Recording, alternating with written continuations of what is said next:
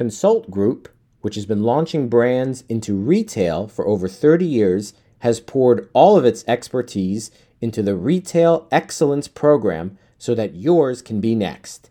This online learning program is an easy-to-follow course that helps you get into more retailers sooner. Sign up by going to www.retailexcellence.co. Once again, that's www.retailexcellence.co. We're kind of in the early stages, in my opinion, of what looks to be somewhat of a nuclear renaissance. And really the best way to play that is through the uranium mining stocks. That's the primary way to play it anyways. There's a couple of other alternative ways, but for the most part, it's mining stocks for the actual commodity for nuclear energy. On this episode of Early Bird, Justin Huhn, founder of Uranium Insider. Justin joins the podcast today to talk about investing in uranium stocks in 2023, including an outlook of the current state of the sector, along with the advantages and disadvantages. If you're an investor looking to stay on top of the latest market trends, then you're listening to the right podcast. This is Early Bird, and I'm your host, Stephen Lerner. Before we get to today's discussion, let me tell you can save time and beat the market through Early Bird, a free daily email newsletter featuring commentary about the latest trends in stocks, cryptocurrency, and equity crowdfunding. Early Bird is designed to help individual and non-professional investors stay on top of all of the critical investing trends. The newsletter is 100% free and is sent to your email box each weekday morning. Subscribe to Early Bird for free at www.earlybird.email. Once again, that's earlybird.email. And now, today's discussion. All right, Justin, welcome to the Early Bird podcast. How are you doing? I'm doing great. How about yourself, Stephen? Doing wonderful. Thank you. Today, we're going to be talking about the uranium sector and different stocks that investors can take a look at. But before we do that, Justin, what should the audience know about your background? How would you sort of describe your background in 30 seconds or less? I historically have been a retail investor, primarily was a trend-following trader prior to honestly learning about this thesis for nuclear energy and uranium back in 2016. Since then, it's been the bulk of my investing-related focus for the last 5+ years. Now I consider myself to be somewhat of a contrarian fundamental investor with 100% focus on this sector, which I think has some very exciting elements to it going forward. Oh, absolutely. And I can't wait to discuss that. You know, last year, Justin, the stock market did pretty poorly. 2022 was a bad year for most investors. Most equities decreased. How did the uranium sector do last year in 2022? Well, the uranium commodity itself did quite well. The actual U3O8, the mined uranium, was up about 13% on the year. And the rest of the nuclear fuel cycle, all of the other elements.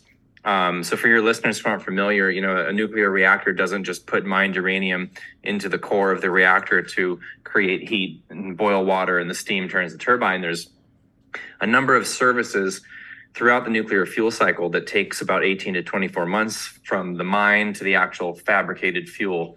And that's so you have an initial mild processing of the ore, then you have conversion. You have to actually convert the uranium oxide into a gas. That's uranium hexafluoride. Then it goes from the converted uranium into an enrichment facility where you have to enrich the fissile isotope up to a higher percentage. Then it gets deconverted. Then it gets fabricated into fuel. And this whole process takes, like I said, close to 2 years. And every single element of this fuel cycle has its own market, let's say, and its own pricing mechanisms. And all of the fuel cycle is in a very, very sharp uptrend. Oh, wow. And so uranium is really kind of the last shoe to drop for this type of demand that we've seen for the other elements of the fuel cycle. Even with that said, it had a strong year. The equities, however, did not have a great year. But when you put them into context with what happened last year across markets, especially when you consider just the absolute implosion of the tech sector and the cryptocurrencies, et cetera, and the $40+ trillion of wealth that was wiped out last year, we did okay. So we had, URNM, for example, which is the largest pure play uranium mining ETF, was down, I believe, about 10% on the year for last year. So it didn't do terribly in context, but definitely underperformed the commodity. And that's something that we feel is going to revert to the mean this year. In fact, it's already kind of started that year to date so far. Oh, wow. So you seem pretty optimistic about what 2023 holds for the sector. Justin, taking a look at the uranium sector, what should investors know about it? What are some reasons that investors may want to get involved in investing in uranium stocks?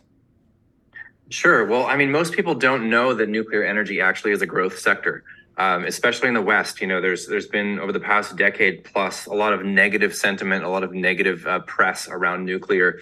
However, nuclear continues to grow. It actually did grow after the steep drop in demand coming from Japan shutting down all of their reactors following the Fukushima Daiichi accident.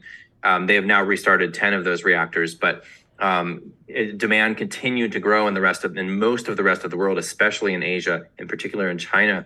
And it's set to grow yet another 2 to 3% per year out towards the end of the decade and beyond. So it's actually a growth sector. And while demand is very reliable and growing, because nuclear reactors, they don't cycle up and down that much in their electricity production. It's a pretty static producer of baseload energy. And so the demand picture is relatively stable. The supply picture, however, is very problematic. We have over 40% of the uranium produced globally comes from a single country. That's Kazakhstan. Kazakhstan obviously is in a very geopolitical kind of tricky situation right now, sharing the largest land border in the world with Russia. And then obviously being in the middle of Europe and China, essentially. And so they're the biggest producer. There's been some problems over the past year with their production making it to the West. Most of that usually ships out of the port of St. Petersburg in Russia. But, you know, just to kind of zoom out a little bit, it's a growth sector. Supply is constrained. The price of the commodity is not yet at a level that is high enough to incentivize most development projects in the world, let alone those projects, quote unquote, on the margin. You know, these are the higher cost projects that when you actually do model out future demand for the sector, absolutely need to get into production in the next, 5 to 7 years, let's say, to keep from a significant supply shock to the sector. So the bet really is on the price of the commodity going significantly higher, at least to get to that level of marginalized production cost. And that's not even to take into account the fact that the potential for financial players in the sector to come in and really squeeze this sector is certainly there, primarily through entities such as the Sprott Physical Uranium Trust. Oh, wow. So there are a lot of things at play right now in the sector. Justin, you brought up the whole demand in the sector, as well as the issues with supply. And certainly it seems like demand is outweighing supply, which is a positive, right, in the sector right now? Sure. Yeah. I mean, it goes through kind of the classical commodity cycles, just like most commodities go through, where you have a period of very low prices that brings supply offline. That tends to put some upward pressure on the price. Higher prices incentivize new production, So, and then it floods the market with production. And so it goes through these similar cycles, although it just moves so much more slowly. And so after Japan closed down all 54 of their reactors starting in 2012, following the Fukushima Daiichi accident, Germany shut down most of their reactors as well over the ensuing 5 or 6 years. We had a big oversupply of uranium in the last decade. So we had Kazakhstan continue to ramp up production while we had this demand shock following Fukushima. So we had a few 100 million pounds excess of uranium of above ground mobile inventory that was in the market. That tanked the price. It brought a lot of producers offline. A lot of mines went either into permanent shutdown or into care and maintenance. Conversion capacity came offline. And so we just had to work through a lot of this excess supply from the previous decade. Well, we'll bring that up to today, and we're actually worked through most, if not all of that. We have a very tight spot market, the spot market is basically just fast settlement of smaller amount of pounds being traded back and forth. It's not really the market where nuclear utilities procure their uranium for the fuel for the reactors, but we have a very tight spot market. We have a robust demand picture. We have, honestly, the environmental left embracing nuclear as a clean energy source, which of course they should have been all along, and that's just my personal opinion. But now we're at the place where there's enough concern in the world, generally speaking, around carbon emissions and climate concerns, et cetera, that to ignore the fact that nuclear is a essentially a carbon-free baseload energy source is completely absurd. So that's finally coming full circle, and we're kind of in the early stages, in my opinion, of what looks to be somewhat of a nuclear renaissance. And really the best way to play that is through the uranium mining stocks. That's the primary way to play it anyways. There's a couple of other alternative ways, but for the most part, it's mining stocks for the actual commodity for nuclear energy. Oh, we'll definitely talk about those stocks in a second. But real quick, you brought up a lot of the reasons to get involved in investing in the uranium space. I was wondering, what kind of headwinds have you noticed in the industry? What should investors watch out for? Honestly, headwinds, there's a lot of volatility in the sector. So that's something to know going into it right away. You should not be in this investment if you can't stomach a 30 to 50% drawdown at least once a year. That's just how this sector moves. Now, on balance, over a long enough time period, we believe the sector is going to outperform most other sectors. And I know that's a bold statement, but uranium bull markets are like no other because they're so volatile, because the market is so small. We're less than $40 billion total market capitalization for all of the companies, publicly traded companies in the space. That's very, very small for such a crucially important sector in the world. It's 10% of global electricity production, 20% in the United States. And so it's a small sector. It's very volatile. So you have to have a strong stomach to invest in this space. Headwinds, let's see. There can always be geopolitical shakeups. There's always jurisdictional shakeups. You have to be careful about jurisdictions because a shift in the political winds can make a viable project illegal or vice versa. Yeah. That's the case in any type of mining stock, right? But uranium, because it's radioactive material, tends to have more stringent rules that need to be followed in order to mine the material, regardless of the jurisdiction.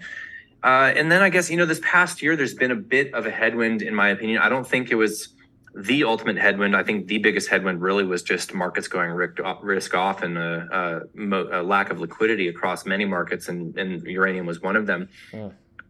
But you have, the markets in general can be a headwind. We did have the war in Ukraine last year that, in my opinion, has been quite a tailwind for the sector, but there was and is still fighting going on around the largest nuclear power plant in Europe, which is the Zaporizhzhia plant in South Ukraine. So there were a lot of concerns about the fighting there causing some sort of nuclear event. A lot of that has been dispelled. When the original shelling was happening around this plant, you actually had prominent figures in the Ukraine political parties that were basically saying, this needs to stop. This is about to be Chernobyl Part 2, and that's basically impossible. It's an entirely different reactor design that has a containment field. So that's impossible. But I do think that the fighting that's happening around this plant has definitely caused a bit of jitters amongst some uranium investors. But the way that this conflict has shaken up the nuclear fuel cycle in terms of how utilities are procuring, especially concerning Russia, which is the largest player in both conversion and enrichment, has really been a significant tailwind for uranium. I can explain that more further if you'd like, but the headwinds are basically the volatility. There's always a chance of some type of nuclear accident happening, at least affecting sentiment, and worst case, of course, affecting demand. So, we always recommend people make a rational allocation because of those reasons.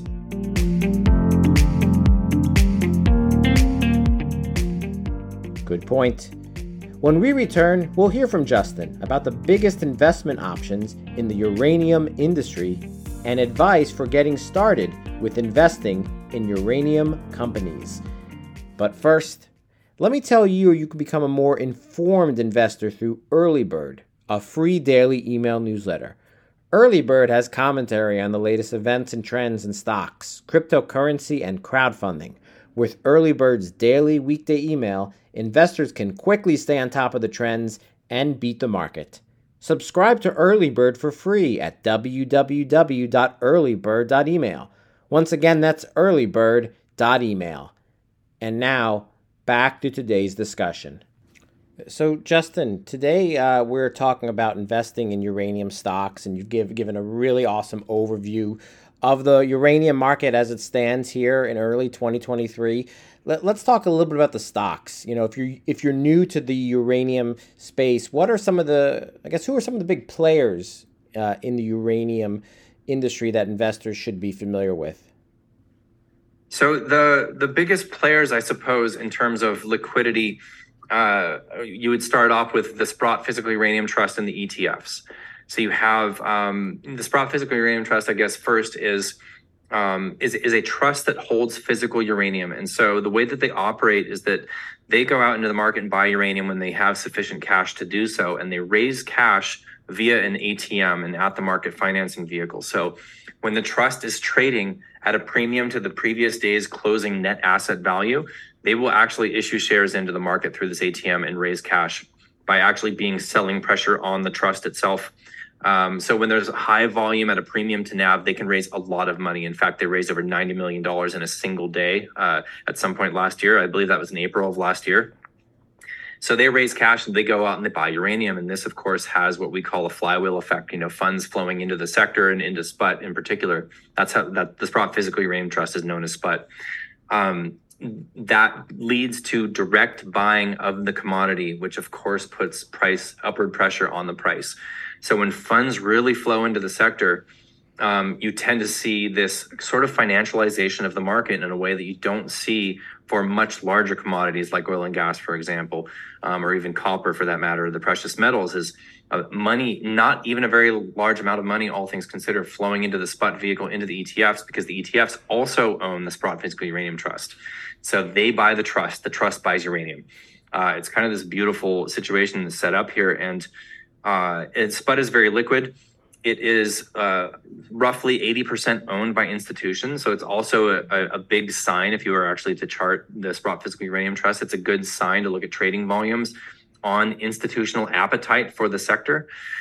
So right now, the institutional appetite is still not really there. It's still kind of risk off for institutions, but we think that's going to return. URA is the largest ETF in terms of liquidity, although it's only a 70% allocated towards pure play uranium mining stocks. It does have a number of other companies that are only partially allocated to uranium. So something like BHP, for example, would be held in URA. So, and then you have URNM, which is the Sprott Uranium Miners ETF. And that is a pure play uranium mining stock ETF. So those are kind of the big boys in terms of liquidity standpoint. And I would say the next largest, you get to a company called Cameco. Cameco historically has been a uranium mining stock exclusively, with the exception of also having a conversion plant in Canada, the Port Hope plant in Canada, where they sell the conversion service. Nice. Cameco recently, go ahead. Oh, sorry, go on. Sorry. No, they recently announced an acquisition of 49% share interest alongside with Brookfield Renewable Partners, to purchase Westinghouse. And Westinghouse is a major player in the nuclear industry. Of the 450 plus nuclear power plants that exist globally currently, over half of them have some form of a relationship, if not the plant itself being built by Westinghouse or being a Westinghouse design. They have 20,000 plus employees. They're a major player. And of course, they have exposure to more conversion through their nuclear fuel cycle services. So that's a big deal for Cameco. That has not gone through yet, that deal, but it's likely to go through. I believe that's supposed to happen relatively quickly. And they're a large cap. They're kind of an industry darling, and they are the largest producer in the West. So they have two very large mines in Saskatchewan, in the place called the Athabasca Basin in northern Saskatchewan. That's the Cigar Lake and McArthur River mine. They, of course, have a number of other assets in Australia, the United States, and Canada, but these are their two primary assets in the West. They do also have a joint venture in Kazakhstan, but these two big mines are their bread and butter. And McArthur River is just in the process now of restarting after being put on care and maintenance in 2018, which went a long way towards seeing a lot of that mobile inventory get worked through and the price recovery for the commodity. Wow, it's incredible. Thank you for the overview of some of those big stocks and investing options, including ETFs. I think a lot of investors really do appreciate that. So with that in mind, Justin, what advice would you have to retail investors out there who are interested in the uranium space? They don't know where to get started. They want to invest this year in 2023. What advice would you have for those investors? Honestly, I think the biggest piece of advice I could give is to do as much research as you possibly can on the actual fuel cycle. Because if you just come into the sector all excited, either from this interview or from something else that you might have heard about the sector, and you just jump in kind of with both feet, and then you'll see, oh, the spot price is down 25 cents today. What the heck is going on? I must be wrong in this assumption that the sector is about to go on a moonshot. Don't watch the spot price so much. Yes, it is the most published and most widely viewed element of the fuel cycle that most investors do watch, and sometimes on a regular basis, if not daily basis, because it doesn't necessarily dictate exactly what's going on for the sector and the rest of the fuel cycle and how the utilities are operating. So educate yourself as much as you possibly can about the fuel cycle itself and understand the implications of let's say the tails assays for the enrichment process. And we probably don't have time to get into that today, but it's super, super important to understand where that's at and where it's going and the implications that has, the enrichment process, on demand for uranium. Because I think you have to be sort of a contrarian at heart to be invested in the sector. You really have to be able to buck the trend. And because of the incredible volatility, it will shake you out if you don't have conviction. So do as much self-education as possible in order to bolster that conviction to just hang on through the volatility. Nice. Interesting. Great advice. Justin, thank you so much for coming on the Early Bird podcast and talking about the state of uranium stocks here in 2023. I really do appreciate it. Our listeners appreciate it. Before we wrap up today's podcast, I just have one final question for you, Justin. And it's the most important question of today's discussion. That question for you is, if you had 25 hours a day, how would you spend your extra time? Oh, man, that's a good one. Gosh, honestly, I probably would spend it in my garden personally, as geeky as that sounds.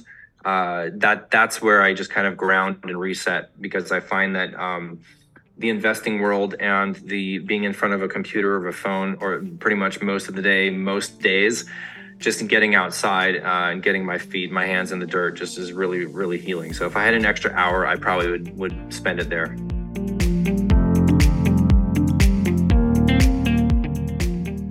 Thank you again to Justin Huhn for sharing your insights on uranium investing. And thank you to everyone for listening to today's discussion. We'll be back next week for another episode of Early Bird. Have a great day.